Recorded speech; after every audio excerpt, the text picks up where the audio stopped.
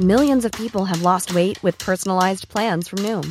Like Evan, who can't stand salads and still lost 50 pounds. Salads generally for most people are the easy button, right? For me, that wasn't an option. I never really was a salad guy. That's just not who I am. But Noom worked for me. Get your personalized plan today at Noom.com. Real Noom user compensated to provide their story. In 4 weeks, the typical Noom user can expect to lose 1 to 2 pounds per week. Individual results may vary.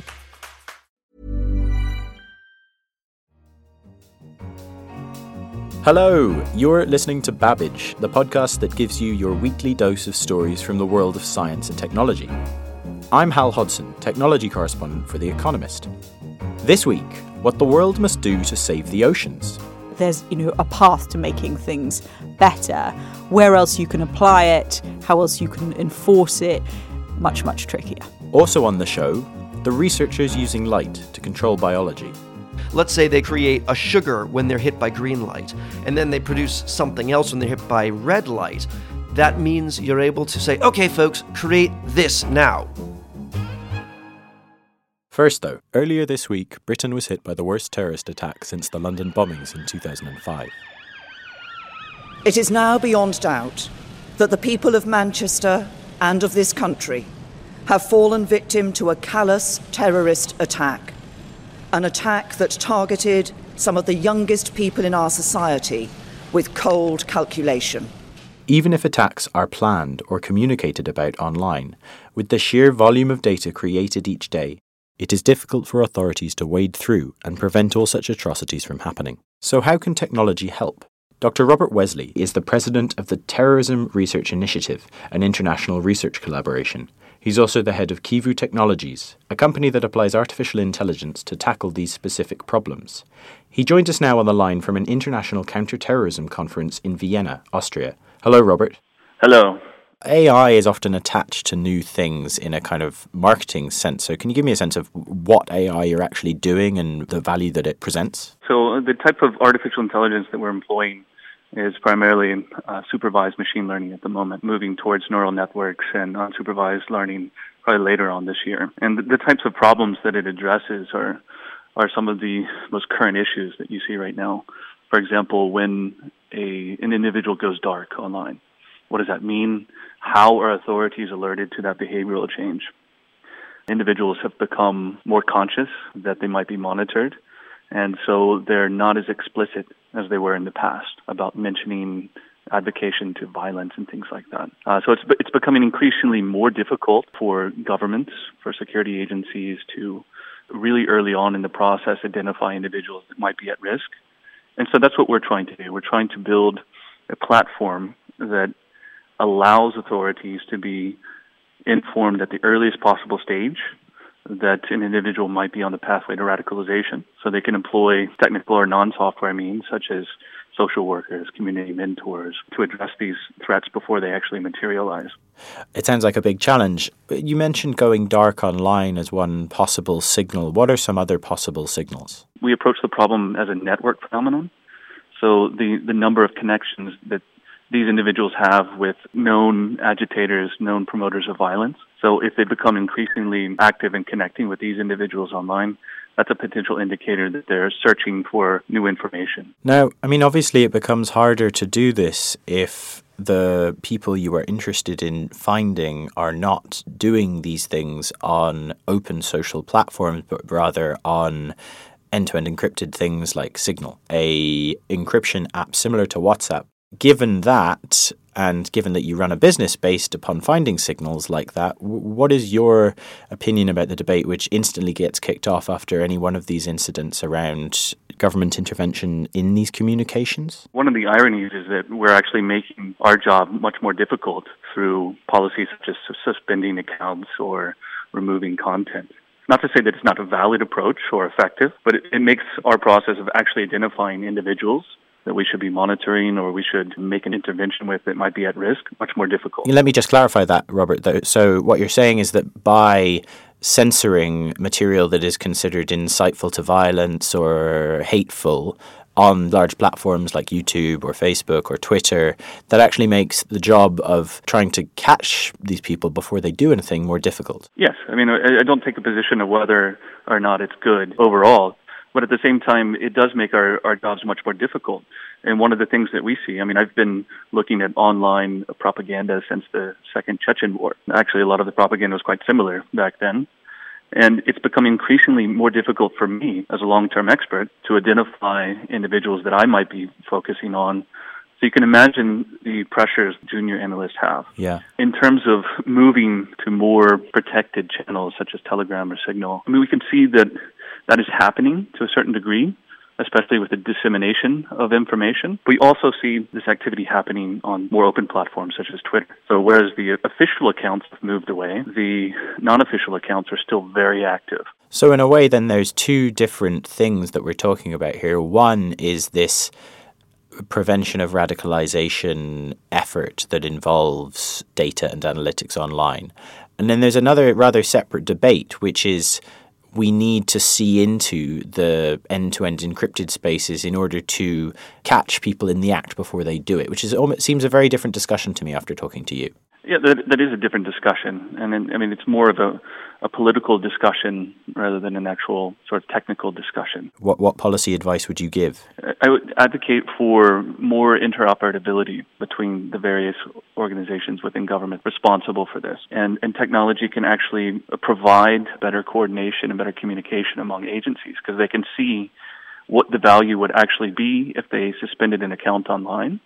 They can understand what the resilient aspects of that network would be, whether it's worth taking that individual off or it's better to actually investigate them. Dr. Robert Wesley, thank you very much. My pleasure. Next, oceans cover a lot of the planet. Most of it, in fact. But even though that's the case, we aren't really doing that much to keep them healthy. The situation is threatening not only fish stocks, but human welfare too. Miranda Johnson, our environment correspondent, joins me now to tell us more. So just how big is the ocean anyway? If you poured all this salty water that's in the ocean over America, a column of liquid would rise 132 kilometres into the sky. So it is massive. And in this water live fish, and your piece in the paper this week talks about threats to them. What are those threats? In the short term, it's very much an issue which I'm sure people have heard of, which is overfishing is stressing stocks massively. Patches of recovery in certain parts of the Atlantic cod species, for example, are doing much better. Now they've been left alone for a while. But overall, the picture is pretty grim. If you look at stats from the UN's Food and Agriculture Organization, about 10% of fish stocks back in the 1970s were fish beyond sustainable limits, fish beyond a point where you could continue catching them for years and years, future generations. But now we're at a point where about 32% of fish are caught at an unsustainable level. Is there a sliver of hope in the cod bounce back at all? I think it shows us that there are certain policies we can implement which help very particular issues, i.e. here fishing. And it's helpful insofar as we know that there is something you can do and also you can measure the effects of those kind of closures. We know that you start off with a certain level of cod and if you leave them alone, you get more. So in that way, it does show that there's, a path to making things better. Where else you can apply it, how else you can enforce it, establishing marine protected areas that specifically have no-take zones, much, much trickier. You say in your piece that one of the problems with the ocean is that we can't see into it. It's not very easy to inspect. But are there technologies that are starting to help us? Yes, and some of the things we're getting better at looking into and being able to view concern moments where humans and the ocean interact directly. Tiny satellites mean that we can track certain large fishing vessels through data that they transmit more easily and more cheaply than we used to be able to in the past. There are other problems facing the ocean, such as warming and changing chemistry, that we also increasingly know more and more about. We can send out sailing drones into the ocean for months at a time quite cheaply as well, or certainly more cheaply than sending out a manned vessel. But what to do about those larger looming problems of changing temperature and changing chemistry, that's much harder to say. Right, and so we can measure it, but how to fix it is a bigger question. The UN is meeting in the next month to discuss ways to address this.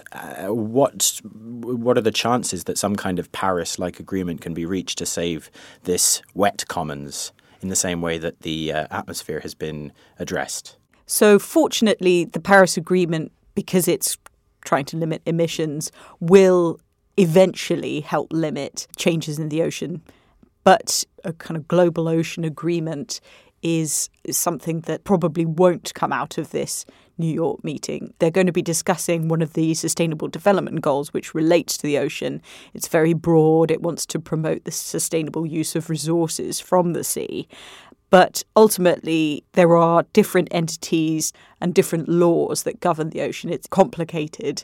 And that kind of patchwork of governance is improving, but it's going to be incredibly difficult ever to reach any kind of overarching agreement. There are talks underway at the moment, sort of discussions on a new kind of entity that would protect biodiversity on the high seas, areas beyond national jurisdictions. But it's hard to say what exactly will come out of that at this point in time. Okay, great. Thank you very much, Miranda. Finally, synthetic biology is allowing researchers to program cells in all manner of ways to change what they produce. Up until now, this has mostly been done using chemical signals. But researchers have turned to another of nature's tools to do so, light. Science correspondent Matt Kaplan joins us now on the line to discuss. Hello, Matt. Hey, Hal, how's it going? Now, using light to control biological processes isn't a new technique, is it? No. In fact, the lab that's doing this new work, led by Christopher Voigt at MIT, developed the concept of controlling cells with light and darkness back in 2004. And the benefit here is pretty serious, because if you want to switch on a chemical signal in a bacteria that you've harnessed to create some sort of compound, normally you have to send in a chemical signal into the vat of bacteria to trigger them to behave in a certain way. And if you've got like 1 million liters of bacteria, you have to circulate that chemical compound to all of them to get them to switch on and start producing whatever you want them to produce. So that's expensive and time-consuming, and the notion was, well, if we could get them to be light-sensitive, you could hit them with a pulse of light, and that would be their on switch. And that's what they did in 2004, but it was all very simple. It was either they're on or they're off, because it was light and darkness. So the same team thought, what if we could get them to respond to color? Then we could give them more complex signals. So what did they use it for specifically in this case? They're taking photoreceptors, which are normally found in plants, and plants use these little pieces of cellular machinery to determine what color the light is in the world around them. And that might not sound very important, but if you're a plant trying to time your pollination or flowering, you want to know how long the day is, and the way you measure the day length is by detecting when red light appears at dusk. And so these natural bits of cellular machinery exist out there, and they've scavenged them from plants and stuck them into bacteria so that the bacteria which are producing chemical compounds are able to take that color sensitivity and be switched on by it. And so what's the point of doing this? What would you use color-sensitive bacteria for? If you want to, for example, create a sweetener or a complex chemical compound, to date, that's been impossible, because even if you had bacteria that were light sensitive, all you could do would be send them one signal, which is switch on or switch off. But if you want to create something complicated, like any chemistry experiment, that takes steps. And if you have a bacterium that's programmed to produce multiple compounds with different stimuli, that's great, but you need to be able to tell them to do it at specific times and do it quickly. And with chemicals in the stew, you wouldn't be able to do it quick enough. So by sending light rays into a vat of bacteria that can create multiple chemical compounds, let's say they create a sugar when they're hit by green light, and then they produce something else when they're hit by red light, that means you're able to say, okay, folks, create this now. And with kind of strobed colored lighting, you can get the bacteria to produce complex chemical compounds in their soup, and those compounds interact and create what you want them to create. Okay, so they used E. coli bacteria to do this, right? And E. coli, we know them because they're inside our gut. And there's not so much light down there. Are they thinking of putting these color-sensitive bacteria in the human gut? Is there an application in there? The potential to stick E. coli bacteria inside your body and have them respond to light and produce compounds in response to that light is a really cool idea, but I think we're a ways off from that. But you could stick those bacteria into some area of your body that needs the production of a chemical compound, like a medicine. And if you could shoot them with a laser light that travels through the skin, that could activate them to produce what you want locally, like a chemotherapy drug, perhaps. And then when they've produced enough of it, you hit them again with a color of light that tells them, okay, that's enough, switch it off. And that might reduce the collateral damage that you would create from chemotherapy production. But I mean, that's a long way off. Right. So hypothetically, light shows in your belly, but not there yet. Yeah. All right. Well, Matt Kaplan, thank you so much for coming on the show. My pleasure, Hal. You take care. That's all for this episode of Babbage. Please take a moment to rate it through your favourite podcast app or on iTunes. If you have any thoughts on any of the content in this week's show, you can email us at radio@economist.com. In London, this is The Economist.